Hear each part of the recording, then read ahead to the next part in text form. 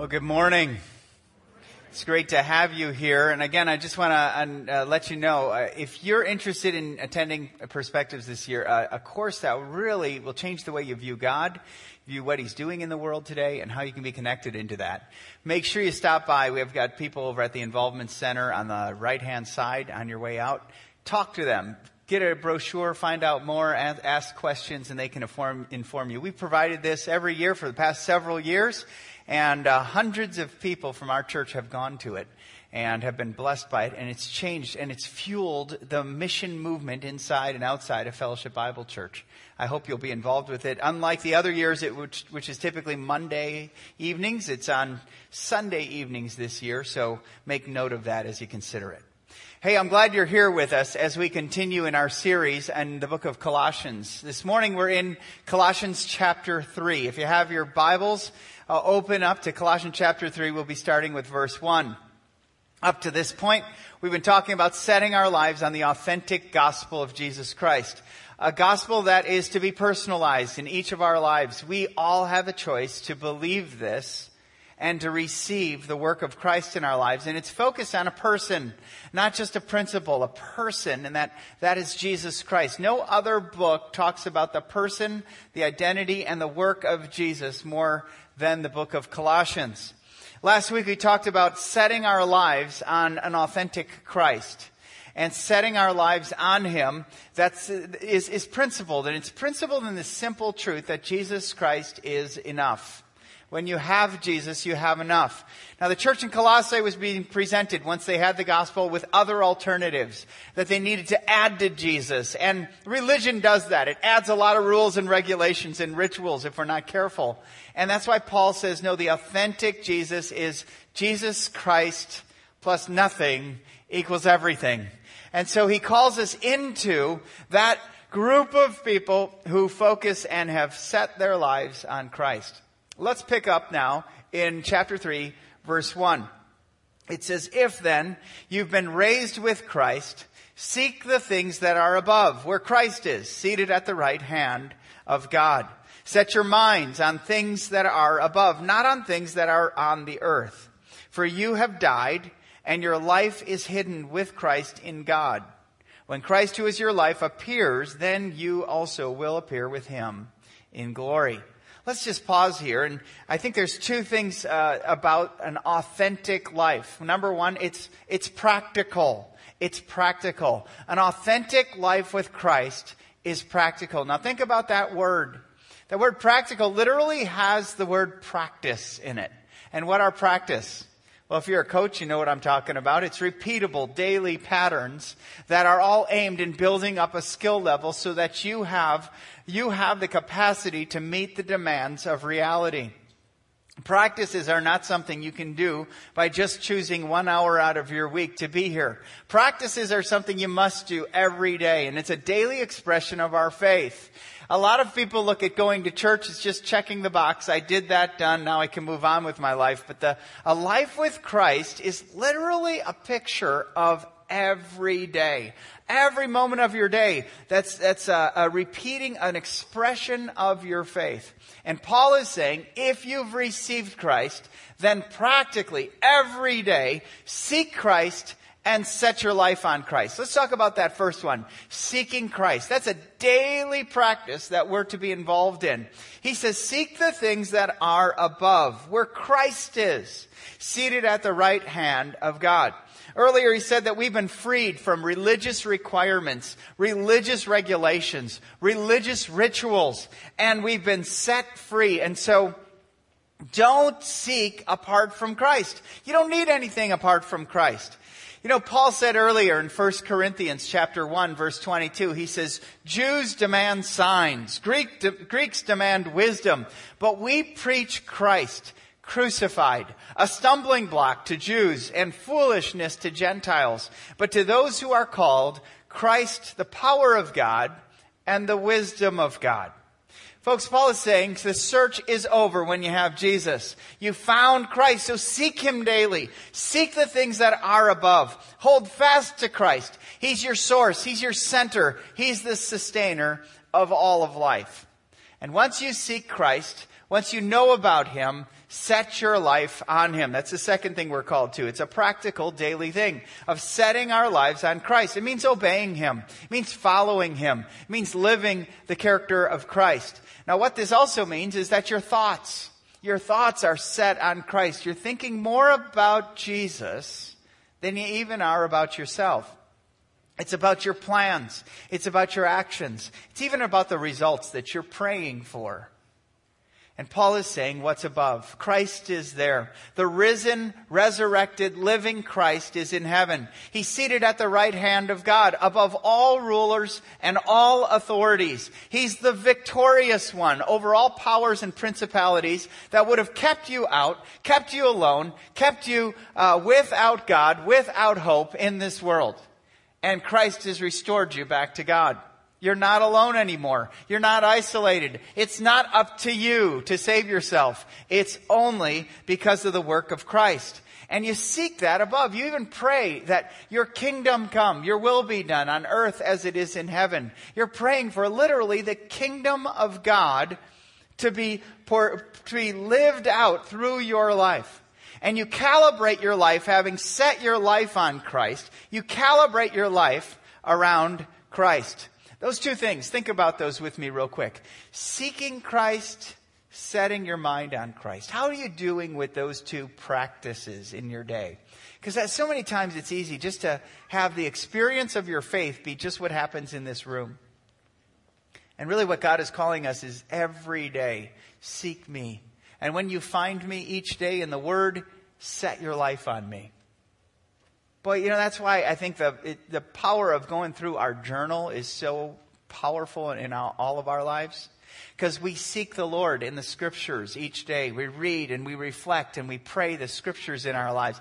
If you're here and you've not received a journal, make sure you stop out at our Welcome Center there and get a journal that you can get into the Word on a daily basis. Something happens when all of us as a church family are reading the same Scripture, praying the same Scripture. Something happens in momentum in us and around us as a church family, as young people, as older people, all seek the Lord together and then set our lives. Can you imagine the power of the Word of God and our lives being set upon Christ every day? I mean, Topeka would be a different place if just Fellowship Bible Church sought the Lord each day and set our lives on Christ each day.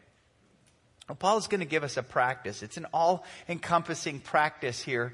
It's found in verse 3 of this passage. He said, "For you have died, and your life is hidden with Christ in God." And what this daily practice is the daily practice of dying to live. We've got to make that conscious choice to die in order to live. To die to the things of this world in order that we might live to the things that are above. Die to ourselves and our own agenda, our own little, dream, the American dream, whatever it is, so that we might live for something greater than ourselves. Just before you give me pushback on this concept, I want you to realize you don't have to believe in God for you to understand this principle. Anytime you choose to love someone, you make this conscious or unconscious choice to die to yourself in order to live more for that person.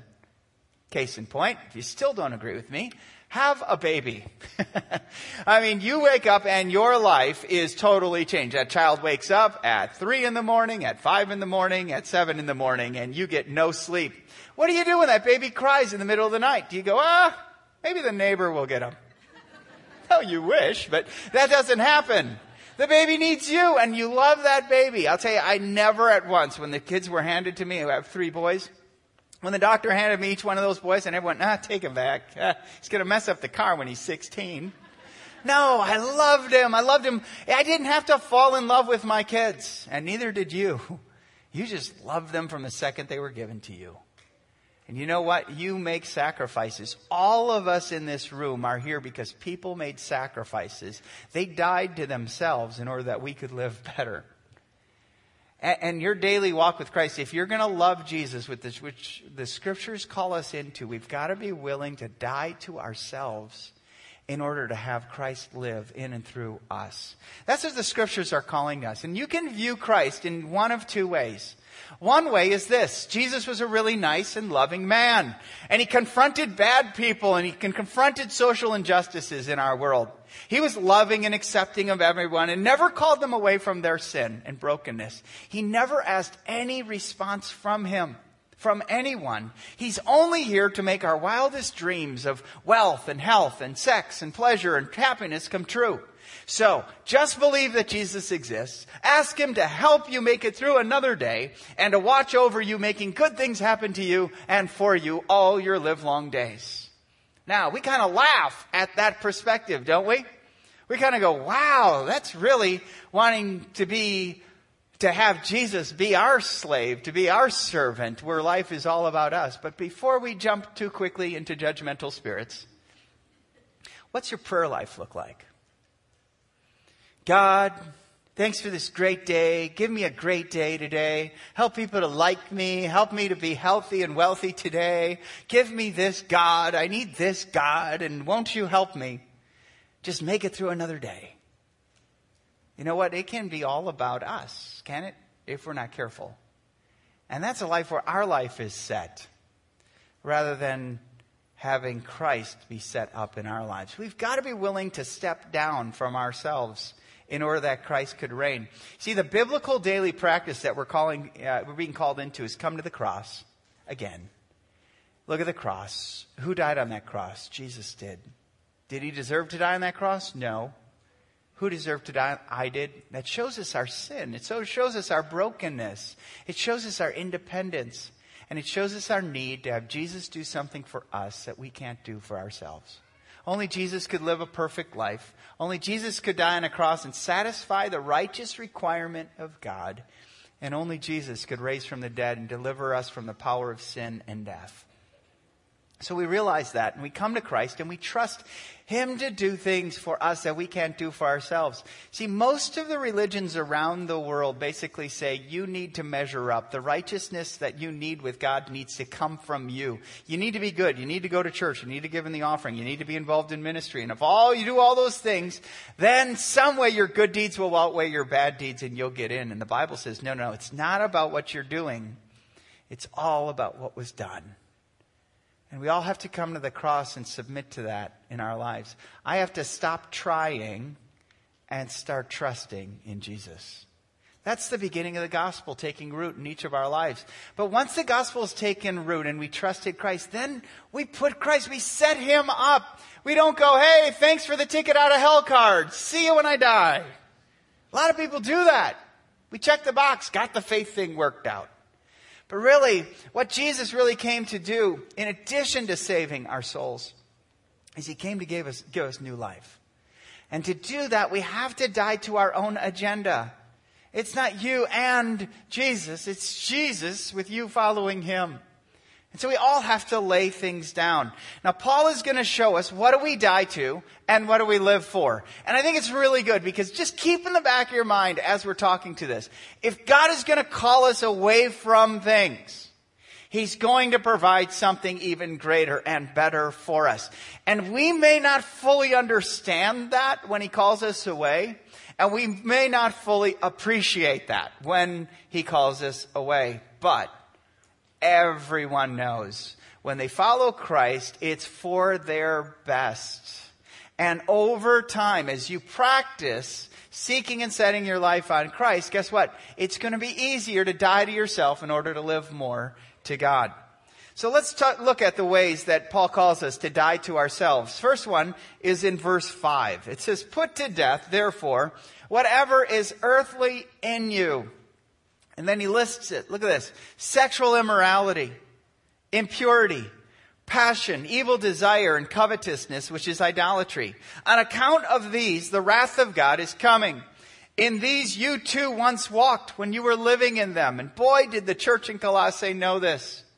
They knew about temple prostitution, which archaeologists have found in that area of evidence of where you would come in, you would hook up with a prostitute, and it would be in a temple to the gods. And so you could have this religious experience, which also gave you incredible sexual satisfaction for a moment. And Jesus called them away from prostitution. He called them away from that. And so it was a huge difference. They had to put to death what was in them. They had to die to the corruption of the world in themselves and from them. Now look at some of the things that he calls them away from. Sexual immorality. And this is kind of an interesting circle that Paul is kind of crafting for us. Because sex is a gift that God has given us. But due to the results of sin, we have broken it. It's not being exercised in this world as it ought. And so there's a lot of immorality in this area. And these words that are kind of connected to it. Impurity, those are your thoughts. Passions, your impulses, desires, evil desires. That means showing up in the area of sex to what you can get, not what you can give. And even covetousness, looking outside of the relationship God has provided you for someone else because you're not content with what God has provided to you. And the scriptures are calling us. Boy, this is an area the church likes to call out and goes, well, these sins are sexual immorality, and so we like to throw stones at homosexuals. But at the same time, we're all struggling with porn, or with fornication, sex before marriage, or with lusting in your mind. Folks, the scriptures say we all have garbage on this one. We're all broken. And when you have Jesus, it's not about comparing your life with someone else's. It's realizing your brokenness and bringing yourself to Him and submitting your life to Him. Our culture calls it defines you by your sexual identity. Jesus defines you by your spiritual identity. We cannot get lost in this culture, in this area. We've got to put to death that our primary identity is spiritual. So we've got to die to the corruption of the world in us. But also we have to die to the corruption of the world from us. And Paul's going to address that in verse 8. Look what he says. But now you must put them all away. Anger, look at this list. Wrath, malice, slander, and obscene talk from your mouth. Do not lie to one another, seeing that you have put off the old self with its practices. Let's just pause there. Look at what's earthly from us. And each one of these sins have kind of a practice, a daily practice, as it's shown and borne out through each of us. Anger, wrath, malice, slander, obscene talk from our mouths. Venting to others, taking revenge on others, acts of wanting the worst for people, speaking the worst of people, degrading people whom God created for good, degrading them down to objects. Now think about this. Think about that. Each one of these have practices. Think about anger. How do you express anger? Some of us go, I just let her have it.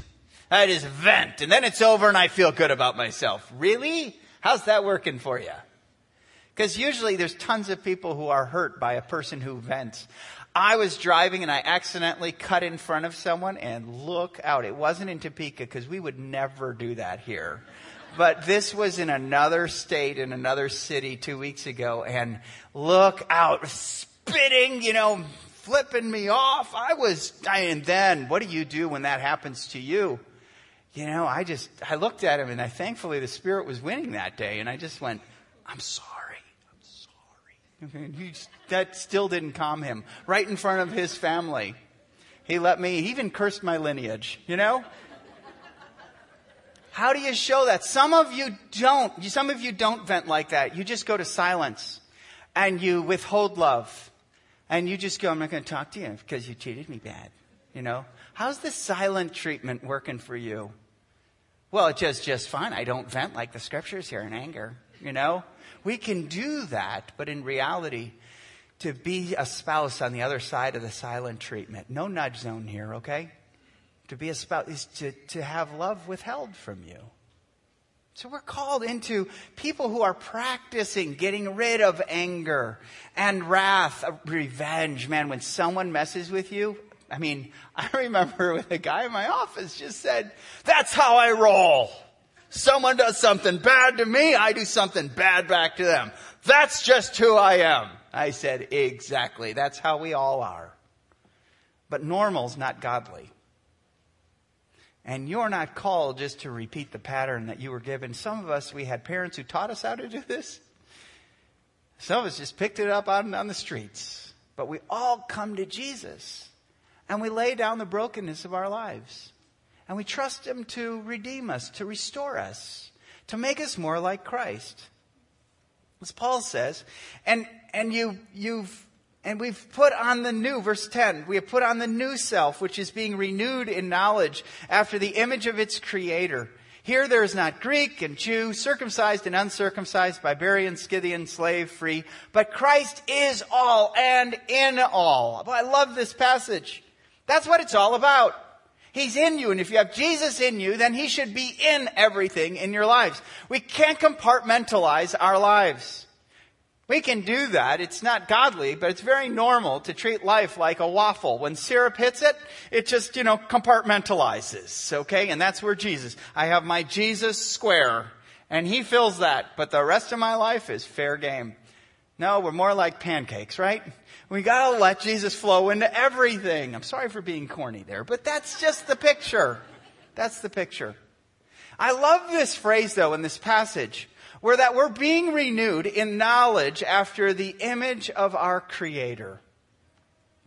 How many of you love Antique Roadshow? I love that. It's on PBS, and I'll watch it. And it's usually, I love when they go up to the Northeast, because we've settled there the longest in the U.S. And some guy brings a chest of drawers, and he puts it down in front of them, and you see this, and it's usually a reserved, Boston guy. Hello, how you doing? So he goes, yes, I got this from my grandmother. And it's a beautiful piece. I've just been stacking things on it, but I brought it in to see what it's worth. And then you see, what are you thinking when you see this? How much is it worth? And the expert comes. And he goes, oh my, this is a very interesting piece. Due to this working and how they've carved it here, that's very indicative of the early 18th century. And you see the man just go, that's nice. And then he goes, and look at these. Look at all the patina of the cover. It's beautiful. I've never seen a piece like this. And what did you do with it? Well, I've just been stacking things on it. But I thought I'd bring it in. And the guy goes, well, in this condition, this piece of work would be worth around $600,000. And the guy goes, And after it's $600,000, the little bell goes off. Bing. And all around America, you just see people going, wow, there's a masterpiece in his house. He was just stacking things on it. But the Antique Roadshow with the expert told what its true value is. That's what a life with Christ is all about. He's our expert who's crafted and formed us and goes, do you realize why you have a desire for sex? That's a gift God gave you, and He created you with this. This is how it's used best. Did you ever view yourself as a priceless creation of the God of the universe? That's how I crafted and made you. I know this world doesn't give you much value. I know this world reduces you down to this. But this is how God sees you. That's what a life with Christ does. And how do you see this? Will you allow the expert to come into your life and to give you the truth about who you are? And to call you to character. That's why when we die to those things that corrupt us, we have to live the character of Christ. That's what we're called into. Look at how Paul addresses character in the area of compassion. It says in verse 12, put on then as God's chosen ones, holy and beloved, compassionate hearts, kindness, humility, meekness, and patience. Now just compare those words with the words he used earlier. Anger, wrath, malice, slander. Which one do you want to live? Which one does the most damage in your life? Which one degrades people and people who are crafted and created in the image of God? Which ones reduce anger, rage, malice? Which one lifts people up? Well, patience, meekness. Which ones have you received through Christ? Have you received the anger and rage and malice and wrath of God? No. You've received the compassion of God. You've received the grace of God. You've received, God is far more patient with us than we deserve. And I love how the literal Greek brings it up. Take on the splachna. Isn't that a great word? Try to use it in Scrabble sometime. It may not work, but it literally means your guts of compassion. And boy, isn't that what happens in us? Your stomach starts churning when you get angry. When you've been hurt and frustrated and you lose sleep, what's churning? What's working over your stomach is. And Paul is saying, take on the splachna, the guts of your life. May it show compassion and patience and meekness, being reserved when you want to go haywire. Reserve your words for better words. Live people of compassion. And then live the character of Christ in times of conflict. How do you do that? With love. In times of conflict, look at this. Verse 13, bearing with one another, and if one has a complaint against another, forgiving each other. As the Lord has forgiven you, so also you must forgive. Let's work our way back. You've received, if you have Christ, you receive the forgiveness of Christ, of God. And so therefore, since we have this forgiveness, and it's nothing related to our good works or our performance or our backgrounds or our position in life, our income or anything like that. It's only because of the grace of God. And we don't deserve it. How ought we to forgive others like Jesus? Jesus teaches us how to forgive people we don't want to forgive, and we don't even know how to forgive. Jesus teaches us how. Look at some of the things he says here. If anyone has a complaint against another, forgiving them. You know, there's this thought in authentic circles that if someone has offended you, go to them and let them have it. Vent and let them know how much they hurt you and how much you were wounded and how much you were frustrated. And then wait for the apology. But here what it's saying, even before you go and talk to them, set them free of your wrath and anger. See, when I have set people free before I've even talked to them, and I've not assumed a motive in what they did, and I've thought the best about them rather than the worst, which is usually my default, when I lay down the weapons and I show up having already forgiven them as Christ has forgiven me, guess what? We can actually talk. I'm not looking for how I can jab them or how I can win the argument. I'm not looking how I will be superior at the end, and they will grovel on their knees begging for my forgiveness. It's already been done. So when you show up, guess what you can give? Love. That's exactly what Paul calls us into. And above all these, put on love, which binds everything together in perfect harmony. And that's the whole picture. The motivation of love is not what you can get, but what you can give. That biblical truth of Christ giving himself for me has totally changed the way I love my wife. It's totally changed the way I love my children. It's totally changed the way I love my friends and my church family. But I can only do it when I'm putting on the character of Christ in times of conflict. Thirdly, we're called out to live the character of Christ in times of contentment and to be content with Christ. Look at verse 15. It says, "And let the peace of Christ rule in your hearts, to which indeed you were called in one body, and be thankful."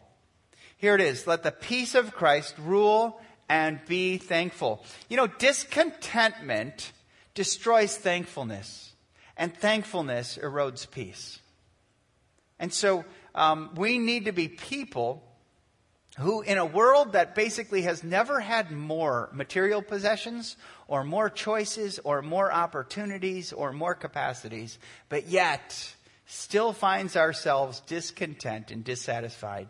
When we have Christ, we need to be so satisfied in Christ that we're willing in a spirit of thankfulness to thank him for everything we have.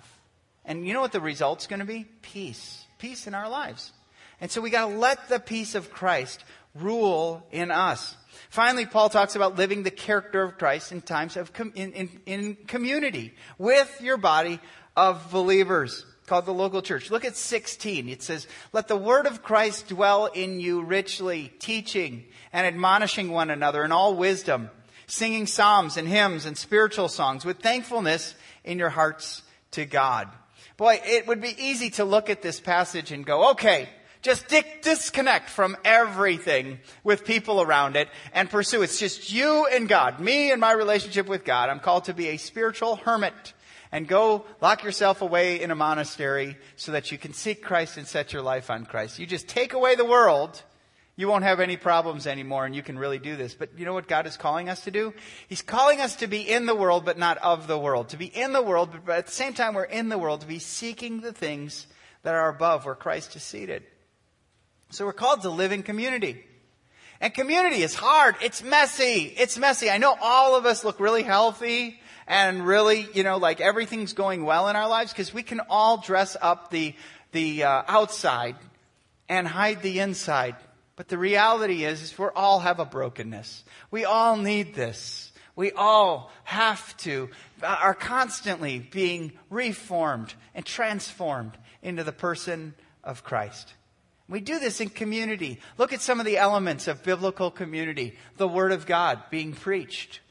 That it would dwell here richly. That there wouldn't be spatterings of the Word. We would teach the whole counsel of God in an environment like this. That's why we spend most of our time talking in God's Word, so that it would dwell richly in us. But we're also called to do it together, so that we'd look around and we'd see each other. And we'd see Grandpa following Christ, and we see a 12-year-old following Christ in our midst. We're sharpened by that so that we can encourage one another. That's why we're called into a small group of people, called a small group, where you can grow in your understanding. You can ask questions. You can articulate your faith in those environments. So you're never alone, never isolated, never vulnerable apart from your church family. We call you into environments like that. But then we're also called to sing. And boy, singing's personal, isn't it? If you don't believe me, go into an elevator when the door's shut, just start singing. People will go, whoa, this is too much vulnerability. They're singing in this environment. Yeah, something about singing. Even if you don't have a good voice, it's vulnerable to lift up and worship God. That's why we turn the music up a little bit so no one has to hear you, okay? But we sing to the Lord. And here, it's not just the psalter of hymns or psalms, but it's hymns and spiritual songs. Paul opens up the grid. Sing to the Lord. And I know it's easy for some of us, if we grew up with just some type of songs, that we don't like the spiritual songs of today. Some of us believe that God's creative juices ended with Martin Luther when he died in music. Others of us believe that God's creative juices just started with the birth of Chris Tomlin. And that both are wrong. Both are not biblical. God uses a variety. There's no such thing as Christian music. Only Christian lyrics. Do you hear that? I know some of you hate techno music, but it can actually be used for worship. I hope we never try it here, but it can be used. It can be used. And you know what? Nothing has separated the evangelical church in America more than music. Nothing. Some of you came from some of those battles. And some of you bring darts into those battles here. And you know, those of us who are most mature, I honestly believe need to be most tolerant in this area. When you get together with a family reunion, what do? Grandma sings songs she likes. Little 5-year-old Jessica sings songs she likes. Adolescents bring their music to the scene. You know what? We celebrate music together, and this is a family reunion. So we're not going to just choose songs that were written in the Reformation. And we're not going to deny songs that were written in the Reformation to sing songs that were written last year. We're going to use all of them. And each of our services look the same in worship, so that we're not just creating little segments of music lovers throughout our church. So we do this all to join together, to live in community and to be better. And let me just say this. Music is something outside in this world that means something, especially to a younger generation. And there's nothing better that I love than looking down the row when I'm worshiping with my family and to see my children worshiping the Lord. Nothing. And I know there could be some songs I like that my kids don't like, and my kids wouldn't sing on those songs. But especially grandparents here, don't you long for your grandchildren to be worshiping the Lord in a community of believers? Think about those environments where they would sing the most. You want to create that place where your grandchildren are expressing their hearts before the Lord. But then it's not just what happens in this place that we're called to. Look at what it says in verse 17. It says, and then whatever you do, catch that word, whatever. Whatever you do in word or deed, do everything in the name of the Lord Jesus, giving thanks to God the Father through him. Wow.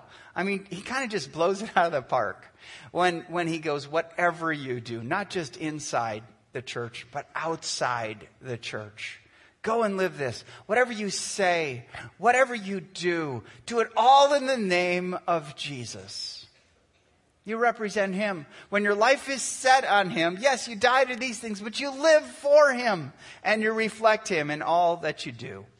This is the daily grid for practical thoughts, practical decisions, practical plans and actions, and your words. So church, keep seeking Christ. Church, keep setting your lives on Christ. Die to live. Die to the things that corrupt you. Live the character of Christ. It's going to be personal. It's going to be practical. It's going to be authentic when faith is lived out. Here's what I want to do just in our closing time. Just if everyone would just bow in a spirit of reflection and prayer. Is there anything, as we talked about dying to things that corrupt us, is there anything listed in this passage or something the Holy Spirit brought to mind that you need to die to? Would you just confess that to the Lord right now? Lord, I need to die to this angle of my life. I need to die to selfishness. I need to die to the way I express anger. I need to die to sexual immorality. Things you've called wrong that I've accepted into my life. I want to die to those things. Just name it right now to the Lord.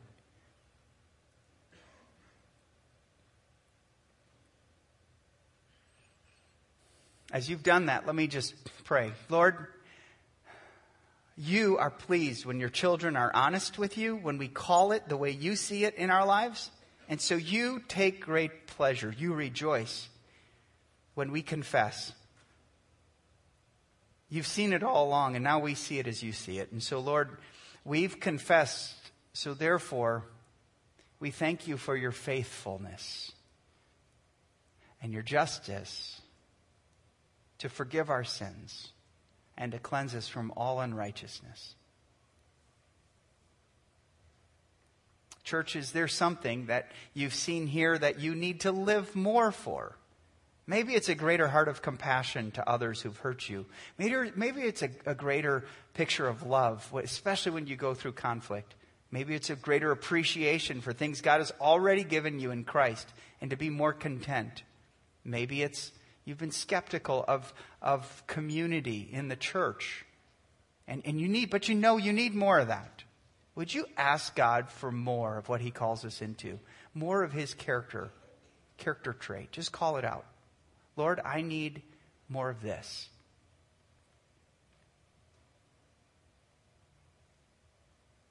And Heavenly Father, I also thank you for a willing family here. Your sons and daughters, called by Christ to live your character. Lord, I pray that you would grant far more even than they understand, even more than they know what they're asking. Lord, we want to lift up our hearts so that we would live for something greater than ourselves, greater than this world. Move in your church. Give us a greater appetite for you than we would for anything else in this world.